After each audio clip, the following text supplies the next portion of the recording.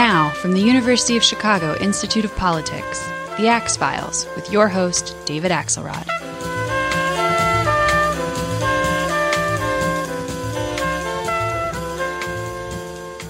There is no more storied position in American political journalism than that of the chief political writer of the New York Times.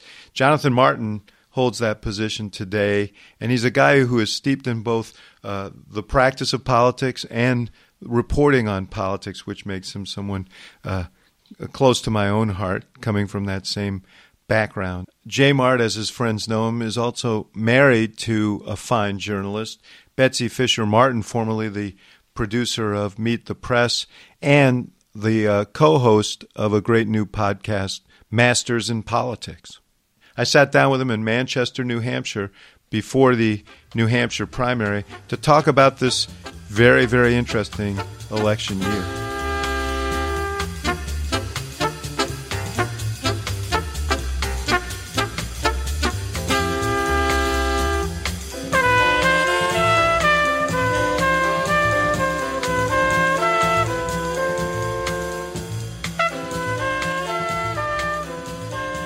Jonathan Martin, you and I have a lot in common, starting with the fact that we both were geeks about politics from an early age. Yep. And that led us into journalism. Right. So tell me how you got to be a geek at an early age. Well, I grew up in Northern Virginia, and my parents were both very passionate about politics and history, and I always kind of joked. What'd they do? My dad was a lobbyist, mom was a teacher, and I always kind of joke that when we were growing up, instead of going to the Caribbean or going skiing for holidays, we went to battlefields and museums, and that was kind of our idea of a really fulfilling spring break was going to Appomattox or Gettysburg.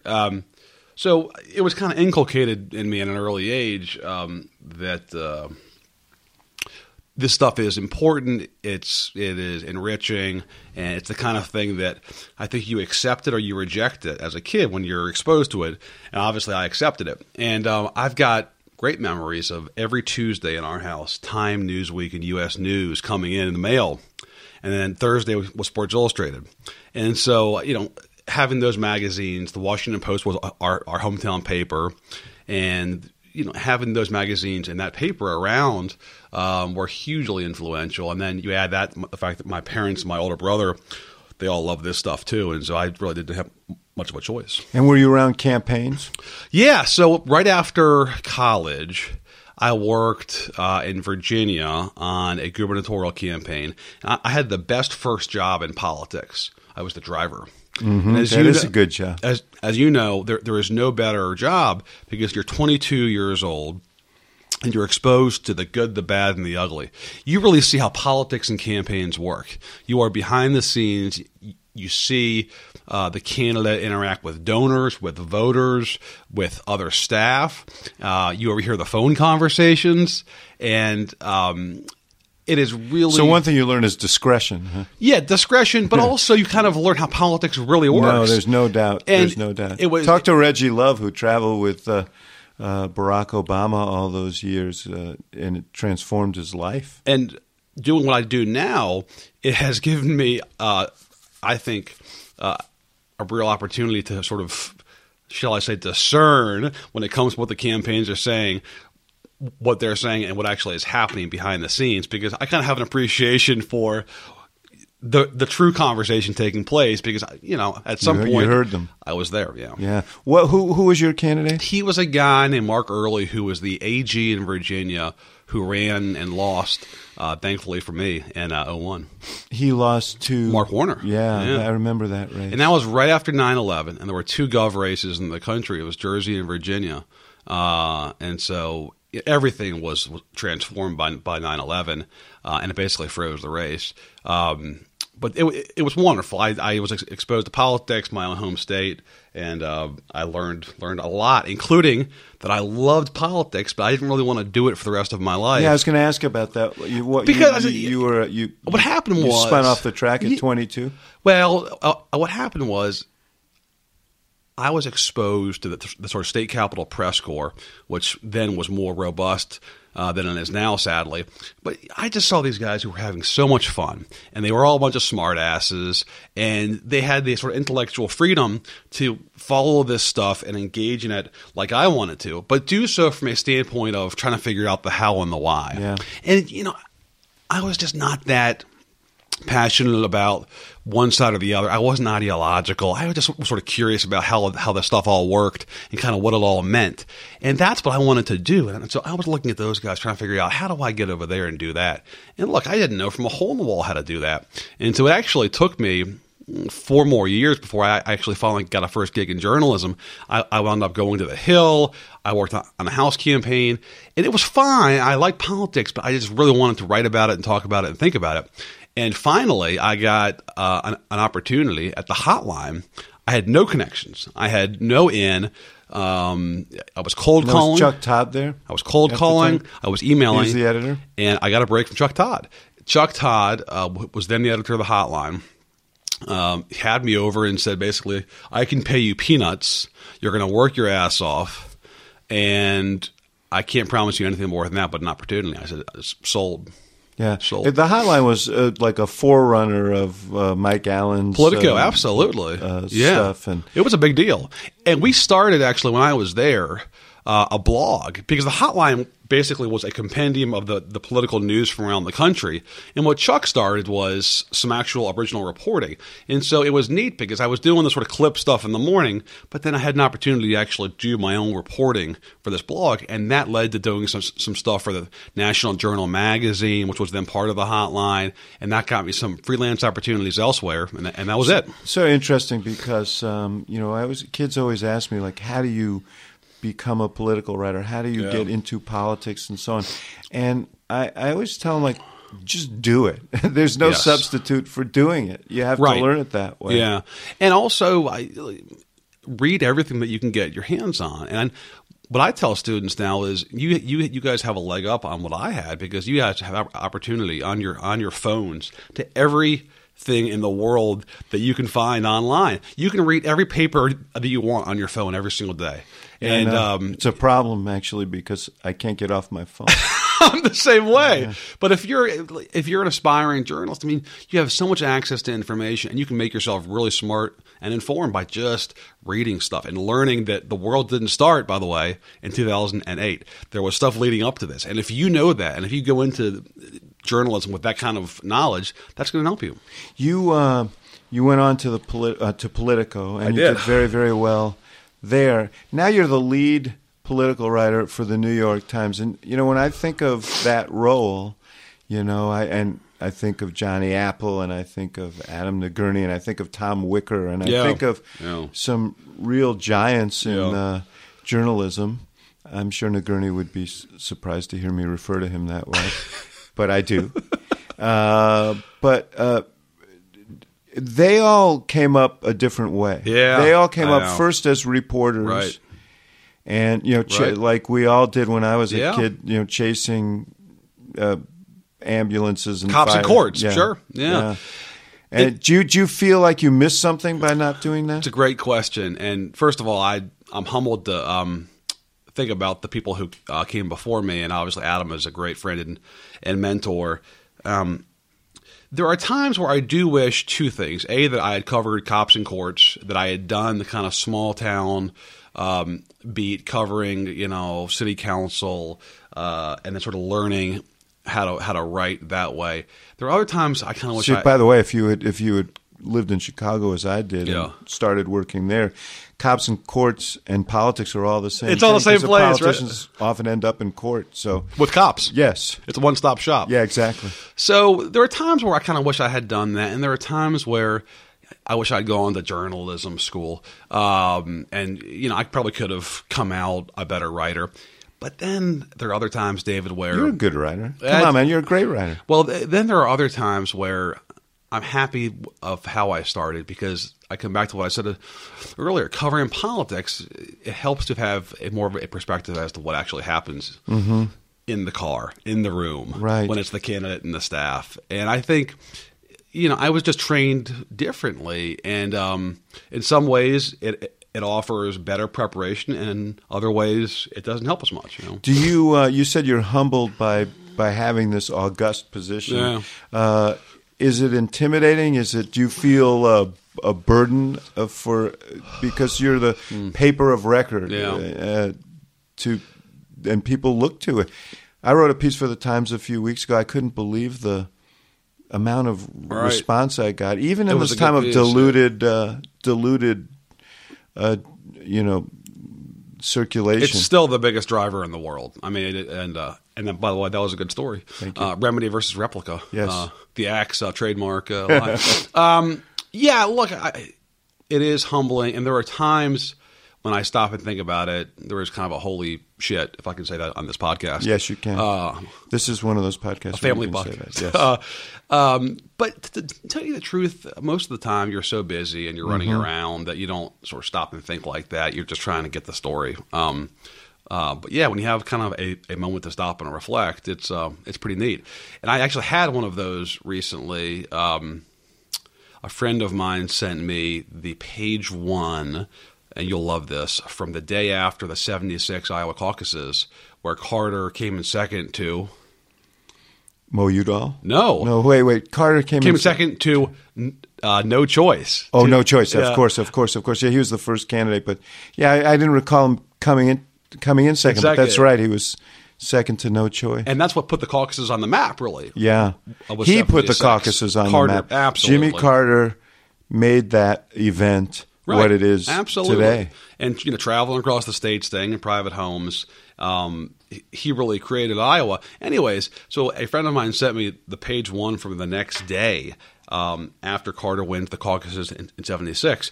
And you have to zoom in 5 times to find the story, because back then the page ones had 11 stories first of all on the front, smaller type, and there's the headline below the fold, bottom right corner, 1 column headline. I mean, very, very small, totally overshadowed by all kinds of news of the day. And you realize it wasn't that big of a deal then. But then you also stop and think, oh my gosh, I just wrote the story about the Iowa caucuses that was on page one. And you look back and sort of see the history of that. The other moment that I had that was kind of a my God moment was not long after I took the job, I visited Gettysburg, and they had redone the visitor center there. It's fantastic now. And we're walking around and we're looking at the museum they have there, and you see the New York Times account of the Gettysburg Address. Yeah. And you just stop and think for a second, I am now working at a place that covered the Gettysburg Address. Yeah. On page one the next day, they had this account of that speech. And that's a moment where you realize that you're sort of part of this American history that's extraordinary. Now, did they also have the online coverage of the Gettysburg Address? Or? The first edition was a much shorter story, actually. Yeah, exactly. So let me ask you this: be a telegraphed in lead, exactly. You you are a student of history, so put this campaign that you're covering right now in context. What strikes you about this campaign that marks it as different? Sure. Well, first, the 2 obvious points. We have not had a non-politician who appears as formidable as Donald Trump in a long time. Probably since Wendell Willkie, maybe. Potentially, yeah. I mean, Eisenhower wasn't a politician. Yeah, but he was different. A public person. Public figure. He was a statesman. That's right. And so for him to finish second in Iowa and potentially... I always loved, by the way, that piece of history that Roosevelt, when he was picking the commander for Normandy, understood that whoever he picked would likely be president of the United States someday because it was of such moment. So fascinating. So anyway, I'm sorry. No, it's fine. And so Trump obviously has the potential to go a lot further than most non-politicians have in the history of this country. And he's not just a non-politician. He is somebody who is merging entertainment and politics in a way that we haven't seen in this country for a very long time. In some ways, Trump, as modern of a figure as he is with his incessant tweets and his kind of ubiquitous TV presence, he's also a throwback to an era where in the 19th century and before, as you know, politics was entertainment. Yeah. There wasn't the NFL. There wasn't Major League Baseball. There wasn't reality TV. People went to political debates and rallies and you sat for hours. Torchlit parades, because that was the civic activity outside of the church. I mean, that's what you did in the community. Yeah. And so in some ways, sort of Trump bringing entertainment and politics together recalls an earlier time in American politics, although I don't think that they had folks calling each other dummies at the torchlit parades. Yeah, I don't know. Yeah, it seems a little coarser in some ways, although those were brutal campaigns back then. They were tough campaigns. 19th century. But they also... The language was more decorous. I also think the country was young, and there was a sense in these campaigns, the stakes were very... Oh, my gosh. Large. Absolutely. But... and then obviously the second point is we have the possibility of the first female president running. And she ran, obviously, 8 years ago in a campaign. I think you'll recall. I do that. I do remember that. But the possibility of breaking the gender barrier in the presidency is extraordinary, too. So let's take that side first, and then let's go back to Trump, because everybody always puts Trump first, and I think we ought to make him wait before we talk about him, because he's probably listening to this podcast. Have a seat, Donald. Yes, exactly. Someone has to say it. Cool your heels. So why is there this heated race, or seemingly heated race? I mean, I have some doubts ultimately about where this whole thing goes after you leave New Hampshire, but Bernie Sanders has been a surprisingly strong candidate. Is that because of Bernie? Is it because of Hillary, or is it because of both? I would say it is some of C, and also I would present to you a new possibility, D, which is the fact that the country is increasingly polarized and the two parties are increasingly polarized, and the expectations in the base of both parties has become so outsized about what is possible in politics that you've got obviously a radicalized Republican Party, but you also have got the sort of heightened expectation on the left of what's possible in American politics. And I think because of that, there is frustration with what people see as the kind of timidity or the incrementalism of the establishment that Hillary reflects. And I think part of that's borne out with frustration that Obama couldn't get more done, even though he obviously did a lot. And you add to that the fact that Hillary is seen as kind of the ultimate insider, and the Clintons are seen as sort of calculating political figures.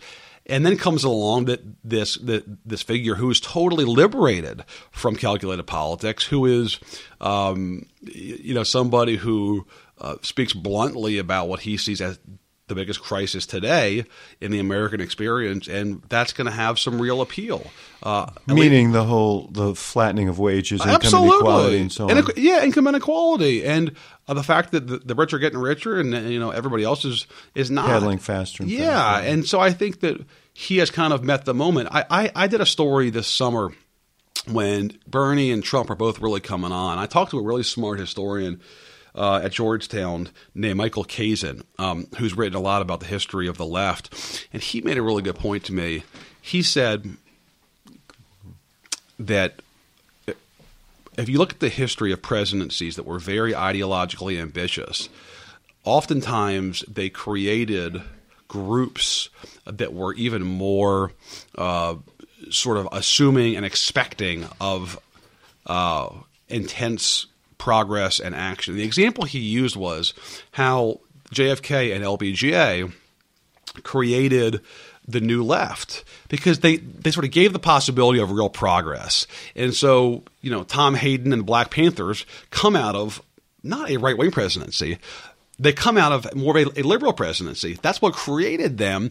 And the point Kazin was making was that Black Lives Matter, for example, comes out of the Obama presidency because the Obama presidency has created the prospect of more action, an expectation that much more is possible. I thought that was a really smart observation, that these kind of movements don't just come out of sort of reaction to the opposition, but come out of the possibility presented by your own sort of ideological kinsmen. It's interesting because Bernie himself is a product of the activism of the 60s.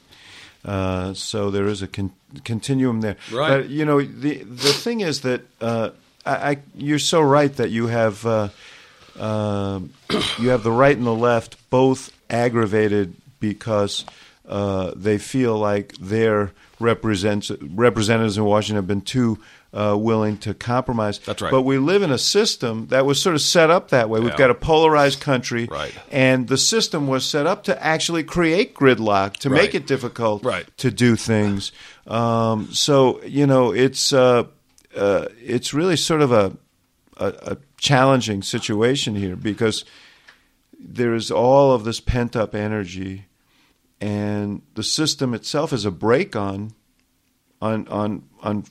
bold action. I think you talk about Obama. My feeling is that it's kind of remarkable that he got done as much as he did, given the polarity of the country and the nature of the system. And look how he did it for the most part. He did it in the first 2 years of his presidency when he had these majorities. When he had Democratic majorities, and then once one of the ironies, we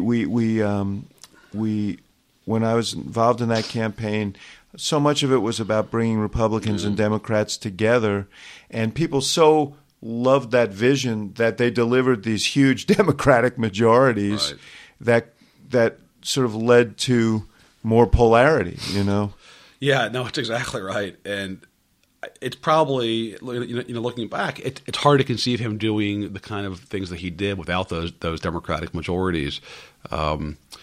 You just don't have. It's one of the reasons why he wanted to do health care in the first 2 years. Absolutely. Even though some of the folks around him were a bit more skeptical about that, from what I understand. Yes. Not mentioning Guilty. The country was designed around the idea of not giving anybody too much power, and so that inherently does create gridlock. And that very sort of constitutional fact of life has been exacerbated by the increasing tribalism of American politics. If you just walk around the Capitol these days, and when I'm not on the campaign trail, I'm probably in the Capitol once, twice a month because, as you know, it's the best place in Washington to actually see people with no staff around them. You can just go up to the principals and talk to them. It's great. It's the last best sort of preserve in Washington to grab principals with no staff filtering you. And if you just walk around, you just sort of see the Democrats and the Republicans. There's just not much in the way of middle ground. They just don't have a lot in common, and you don't see a lot of crossover votes in a way that you would have years ago. And part of the Obama presidency has increased that purification of the two parties. You just don't have a lot of the red state members of Congress who are Democrats, and you have fewer blue state Republicans, and so the parties are just now much more reflective of their primary constituency. And I say primary meaning like the primary election. They reflect the liberal base or the conservative base, and oftentimes that's who they're thinking about when they vote. It used to be when those guys voted, they were concerned about folks back home. Oftentimes now when they vote, they're thinking about what will the interest groups say about this vote who matter in my primary. Because at the end of the day, and this I think is, it's a truism, but we don't focus on it enough. Fundamentally, politicians' first rule is self-preservation. I mean, there are. I always say Profiles encourages a slim volume for a reason. I mean, most politicians prize their jobs first, and so the things that threaten their jobs are the things they're going to be attentive to. So the interest groups, the funders, absolutely, and increasingly now the action in House races and Senate races is in primaries, and so that's the kind of thing where these guys are not thinking about the possibility of a general election because they got a safe seat. That's more in the House than the Senate, but you see that sort of creep down the Senate too. Bernie Sanders. So Bernie. In addition to tapping into this sort of zeitgeist that we talked about, are you surprised that he's performed as well? On the Hill, he's not regarded as a rock star, but you go out here. When we had him at the University of Chicago, like 5,000 kids signed up in 2 hours. How did this happen? Right. He's gone from ideologue backbench senator to Bobby Kennedy. I am surprised that he has been received in a sort of rapturous way, because he's not in the political world an unknown commodity, right? I mean, Bernie's been in Congress for 25 years. Everybody kind of knew Bernie, and kind of knew what he was passionate about, and knew that he would give these sort of impassioned speeches. But seeing it translate out there has been a bit of a surprise. But I just think it speaks to the fact that young people especially are just so hungry for 140 proof, unfiltered, raw political truth, or at least in their minds, political truth. And he brings it. And he's an authentic guy. Totally authentic guy. And he is what he is, The hair is messed up. Yeah. He's not worried about his tailoring. He is what he is. He's my role model, actually.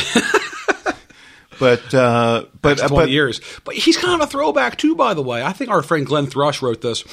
I can't recall, but in the Politico. He's sort of this like Debsian figure, right? Is like he thinks that like the way to approach politics is like, I'm just going to give an hour-long speech and I'm going to really let it rip, right? Like that's sort of his approach. It's like a one-pitch pitcher. All he has is a fastball. It's a really good fastball, but it's like he recalls a day when these guys went out to the stump and they just spoke for an hour and they just dripping in sweat afterwards.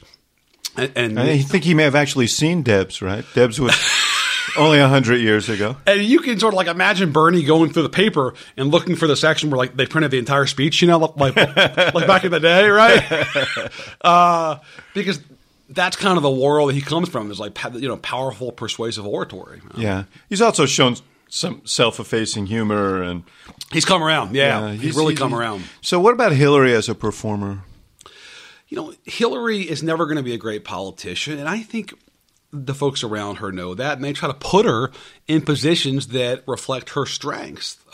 Which is smart. Yeah. Look, when she does the Anderson Cooper conversation like she did in New Hampshire recently, that plays to her strengths. When she's standing up there next to Bill Clinton at the Harkin Steak Fry in a crowd of a couple thousand people, that ain't playing to her strengths. Yeah, in fact, I think in Iowa, the Iowa caucuses were interesting because they had her in small rooms. Yes, they had her doing one-on-one kinds of encounters with potential caucus goers, and she's very effective in those settings. She's not effective as a stump speaker. No. She's not an inspiring speaker. That was sort of a race of perspiration versus inspiration, and she ground out, the tiniest of margins. So, how do you think this whole thing plays out?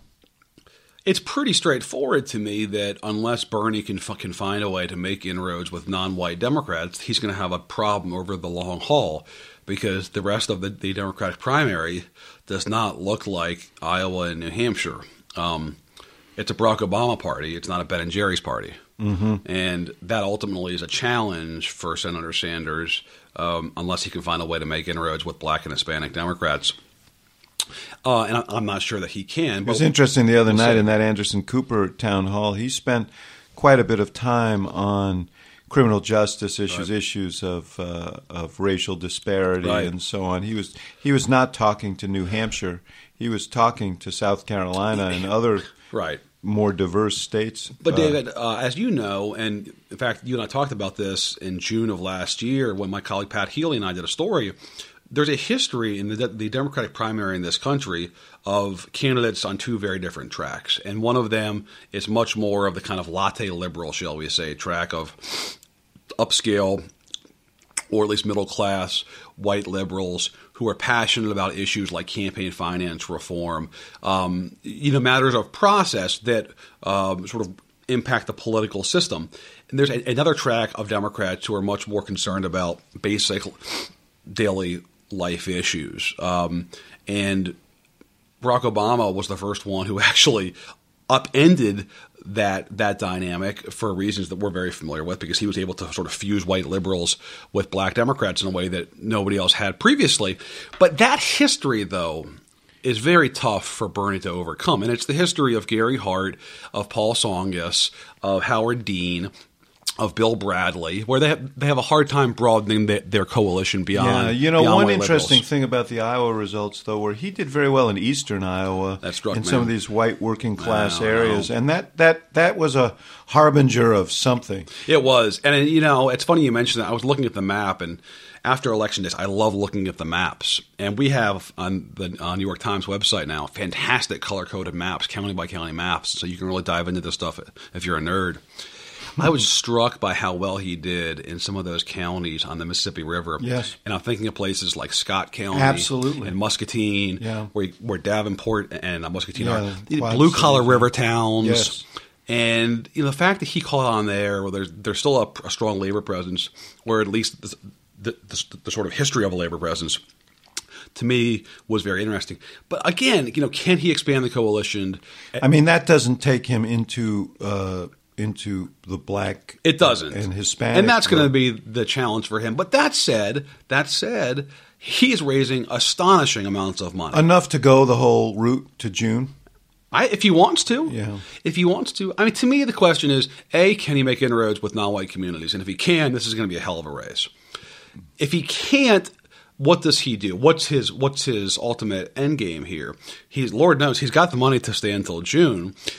Does he run to try to beat her, or does he basically use those resources to return to how he started, which is a message candidate, somebody who wants to hold her accountable, get his worldview out there, use it as a vehicle to sort of try to talk about income inequality in a rigged And system. he has impacted on the party and on her. I mean, when you heard her try, and in that same town hall setting in New Hampshire, really try to out-populist Bernie in some ways and talk about the fact that he didn't go far enough. He was only taking on the banks. She would take on all these other big entities, insurance companies. And so, I mean, his impact is clear. Undeniable, and his money makes his impact potentially lasting, and it raises the possibility in both parties of simultaneously draining primaries, where you've got money sustaining the candidates in either side, and a similar dynamic in both, in which each side is pushed to the ideological extremes, of their party. Bernie pushing Hillary to the left, and then Cruz, and to some extent Trump, pushing Rubio / whoever else from the establishment stays in the race to the right. Here's my, this is not a partisan point. This is a clinical point, though, people may take it as a partisan point. I think the difference is that Bernie is not pushing Hillary in places that would jeopardize her in a general election. I think the Republican Party, because of the internal dynamics of the Republican Party, and we should shift over and talk about the Republicans, it creates a much more difficult situation for their nominees, because to win the nomination, you have to be ardently anti-choice. Right. You have to. It's culture. It's culture. Yes. Yeah. No. Gay rights. That's right. And the whole panoply of issues that. Right. Bernie pushes Hillary further left on economic issues for the most part, and I think the country itself may be the one danger zone. Left. Like the one danger zone for Hillary in the primary, I thought, is where she has actually run to Bernie's right, and that is on taxes. Hillary has not taken the bait on middle-class tax increases. Right. In fact, just the opposite. Right. She's hitting him on that. Right. And so that, to me, is the one economic piece where she actually could have been vulnerable for the general, and she has not necessarily done so. No, look, there's no question about it that the Republican primary activity pushes them further right on culture. The Democratic primary activity pushes them further left on economics for the most part. Yeah. And that is a challenge for the Republicans, because the country is changing and demography matters. And it's going to be harder for them rhetorically to sort of move on from some of the things that have been said. I mean, they did a report after the last election saying we've got to have more aggressive outreach to Hispanics, to women and young people. So how's that working? The day that Sarah Palin endorsed Donald Trump, I was thinking about the so-called autopsy, which came out after the 2012 race, talking about how the party can move forward. I mean, you couldn't script a more opposite scenario from the autopsy. Yeah, wasn't there a movie once called Dead Again? Yeah, exactly. I think I think it's a big problem for them. But let's talk about them. So Donald Trump, he dominated the preseason. Right. And he's a friend of yours, right? David? Yes, we're close. Yeah. I actually do know Donald Trump, and we've had an interesting kind of relationship over the years. I met him when I was in the White House. That's a story for another day. And he was, and I always say this, he gave $100,000 when I did my Slash the Stash thing, shaved off my mustache for epilepsy research, and I shamed Donald Trump I challenged him. I didn't shame him. I challenged him on television to donate, and he sent me $100,000 Those bucks check. don't come easily either. No, I know. Yeah. I know. And I took it and I went to Mark Cuban and I said, you can't let Donald Trump outdo you. And he gave me $200,000. There you go. So I've got the reality show guys on my side here. But this reality show guy dominated the preseason completely. I know. Completely. I know. How and why did that happen, and how complicit was the media in all of that? There's no question that he made for incredible box office, and at some point the temptation became overwhelming to just have at it. And I think you're going to see a lot of after-action papers and stories about what exactly the media did in the rise of Donald Trump. I would say that the TV media was more complicit because at a time where they're kind of trying to figure out their way, he used to guaranteed eyeballs. That's not to say that he was not obviously good for traffic on print websites. He was, but the ubiquitous presence on TV, you cannot argue that it didn't give him a real leg up. The coverage was overwhelming. I mean, he had more than everybody else combined. That said, you can't say it's all about the media. He had a message that people were responding to. Yes, he did. And look, he had a hell of a megaphone for it, but he wasn't just, saying gibberish. I mean, some of his stuff. Well, some of it was gibberish. Was outlandish.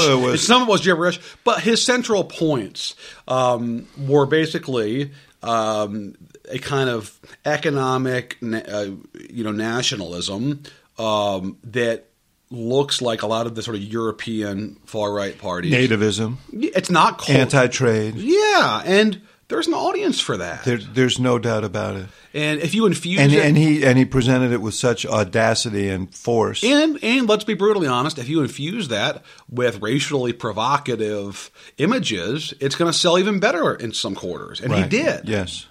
You're talking about banning Muslims from coming to America at a time where the country had just seen 14 people slaughtered in California. Had a real response. I was in South Carolina the night that he announced that proposal. I talked to a lot of people, and you saw a lot of heads nodding. Not because they wanted to create some kind of a blanket Muslim ban, although some did, but just because let's just do something. Right.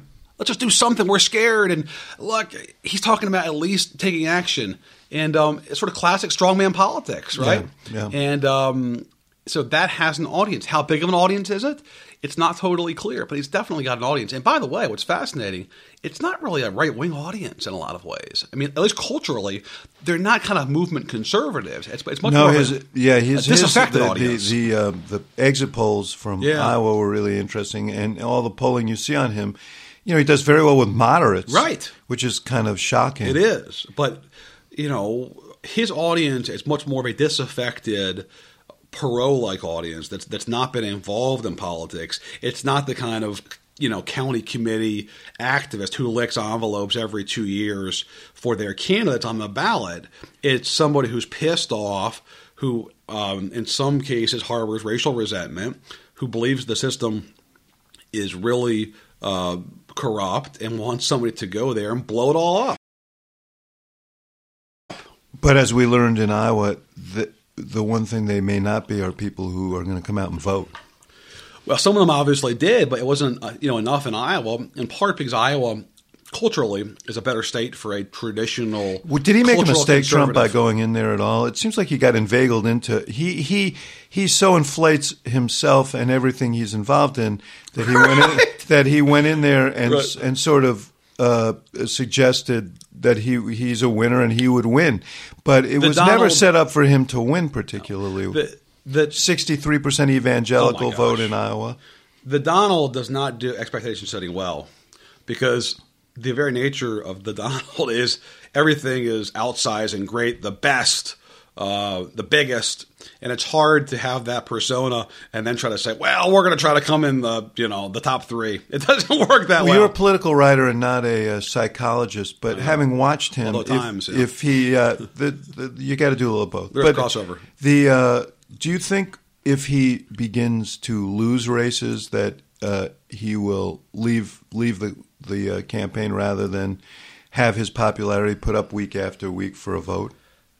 There does seem to be a scenario where if he's not winning, he doesn't go forward. I had a colleague make a very shrewd observation, and that is Donald Trump has never sounded more like a politician than in the last couple of days after losing Iowa. Mm-hmm. Because he was spinning, and, well, they never really thought I had a chance there. I was told not to go there, and it's not a good state for me. I was like, oh my gosh, suddenly he's reading all the talking points, right? And trying to sort of, temper the expectations ex post facto. So, look, I think it was jarring for him. He doesn't like losing. If you watch that speech he gave in Iowa, his voice was subdued. Yes. He sounded like somebody who never expected to be standing there being a loser. But that's a hit to the main engine for him, his whole brand is winning. And then you lose, when you expect to win. I think it has been unpleasant for him. And if you look at his reaction since then, I think that's kind of revealed, right? He's not what happened. So let's look forward in the last couple of minutes we have here. You've got Ted Cruz having won Iowa. He probably would have been gone if he had. I mean, it would have been very tough for him. He would have stayed in for a while, but it would have been harder, yeah. Right.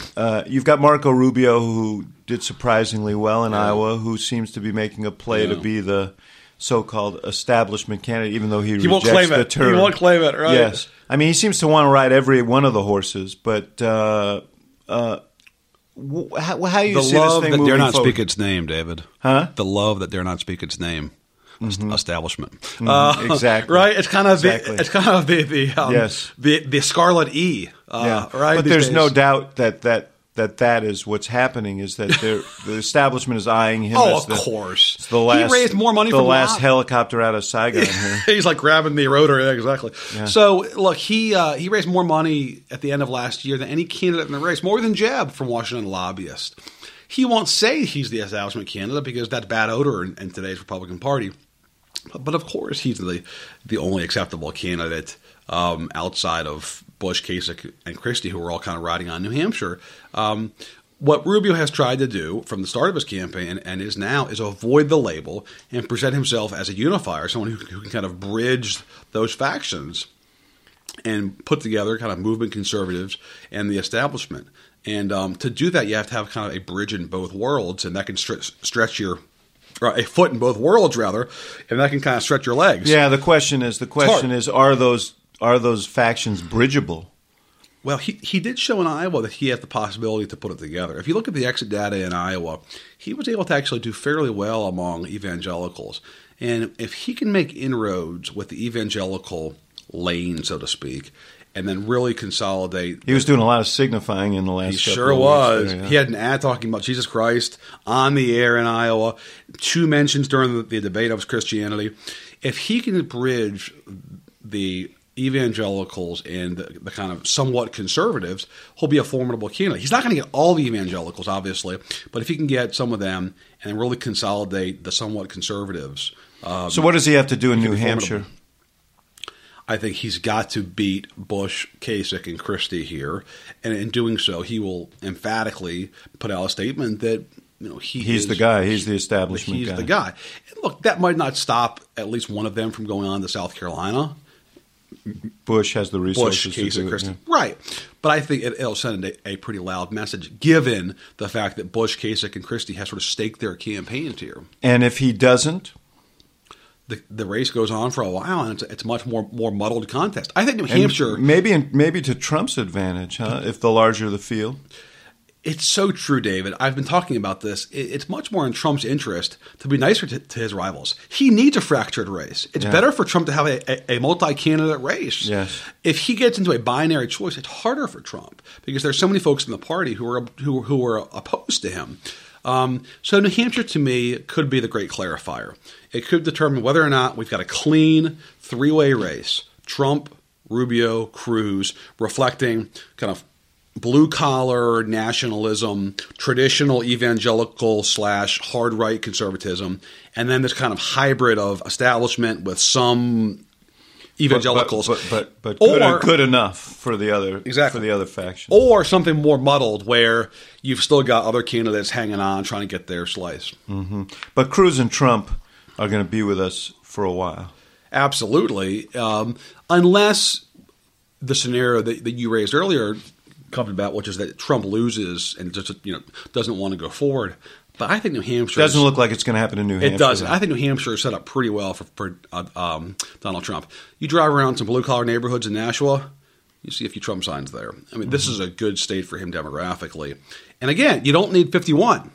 You get 31 here, and right. That's probably a pretty good night. So I think Trump stays in. And Cruz, my goodness, has got the resources to stay in for a long time.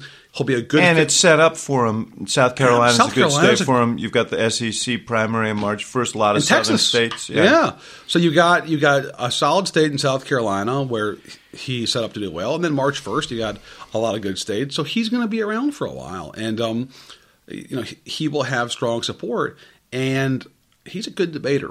And once these debates become 3-4 people, yeah, he's going to have more opportunities to kind of stand out. So let's leave it here. What's going to happen? Who's going to win this thing? So I'm not in the prediction business because sure you are. No, I think it's Sabato. I think Larry Sabato has this saying: "He who lives by the crystal ball winds up eating glass." That's good. It's a pretty good line, right? Yes. But two things I will say. I think Hillary still has to be considered the favorite to win the Democratic nomination. Yes. Structurally, she has an advantage. And if Bernie can't make inroads with non-white Democrats, it's hard to see a path for him going forward. And on the Republican side, I have never seen a race where there was this much uncertainty and confusion. It's very hard to figure out.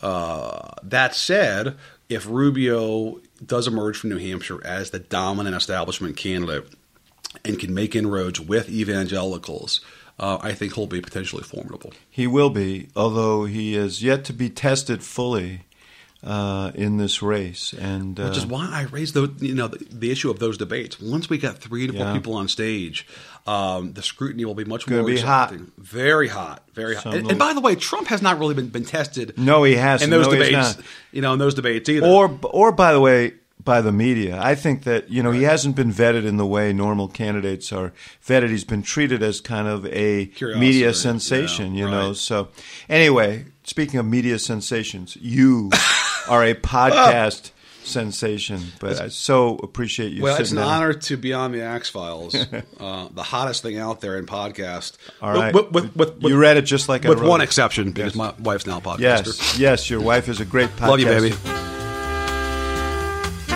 Thank you for listening to The Axe Files.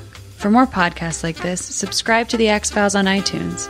And for more programming from the University of Chicago Institute of Politics, visit politics.uchicago.edu.